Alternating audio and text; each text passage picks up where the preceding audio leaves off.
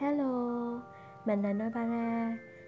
Ngày hôm nay mình xin được chia sẻ về một chủ đề rất là hấp dẫn, có tên là những cuộc hôn nhân thông minh cảm xúc. Thì tại sao không phải là thông minh trí tuệ mà lại là thông minh cảm xúc? Thì chúng ta hãy cùng nhau tìm hiểu nha. Ai chuẩn bị cho một cuộc sống hôn nhân hay đã từng kết hôn, mình luôn tin rằng là tất cả đều đang có một cái câu hỏi đau đáu ở trong lòng, đó là làm thế nào để cuộc sống hôn nhân của mình luôn được hạnh phúc. Thì các bạn có thể nghĩ ra những cái yếu tố nó rất là phức tạp, nhưng mà thật sự để duy trì được một cuộc sống hôn nhân gia đình đó, thì có một cái yếu tố nó rất là đơn giản, mà đơn giản đến bất ngờ luôn. Cái cặp vợ chồng mà họ hạnh phúc, họ không hề thông minh hơn, giàu có hơn hay là giỏi nắm bắt tâm lý hơn các cặp đôi khác đâu. Nhưng mà trong cuộc sống á, họ có một cái bí quyết, đó là trong cuộc sống hàng ngày của họ thì họ có cái khả năng tránh để cho các suy nghĩ, những cái cảm xúc tiêu cực về người bạn đời của mình. Thật sự là cặp đôi nào cũng trải qua những cái vấn đề đó.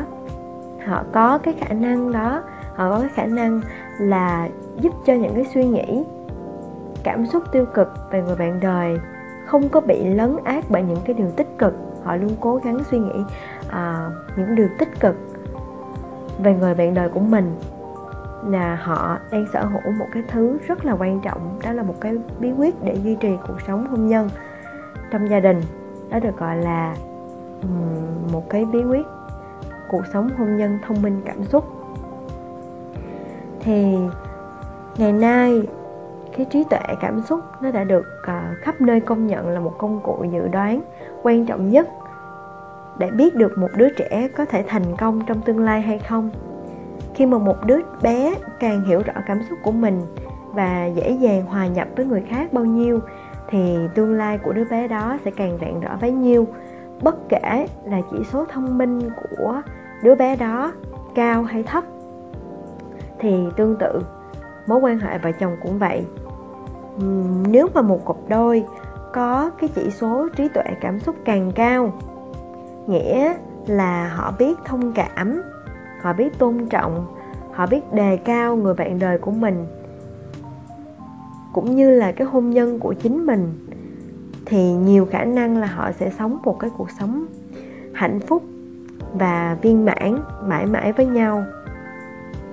Thì cũng giống như là việc cha mẹ hướng dẫn con trẻ về trí tuệ cảm xúc, các cặp vợ chồng hoàn toàn có thể rèn luyện được kỹ năng này. Chỉ có đơn giản như vậy thôi, nhưng mà cái trí tuệ cảm xúc nó có thể giữ được cho người vợ và người chồng không có rơi vào cái thảm kịch ly hôn, và có thể duy trì cho cuộc sống hôn nhân của mình thật sự là hạnh phúc. Thì sắp tới Vi sẽ chia sẻ cho các bạn nhiều hơn nữa, rồi các bạn cùng đón nghe nhé.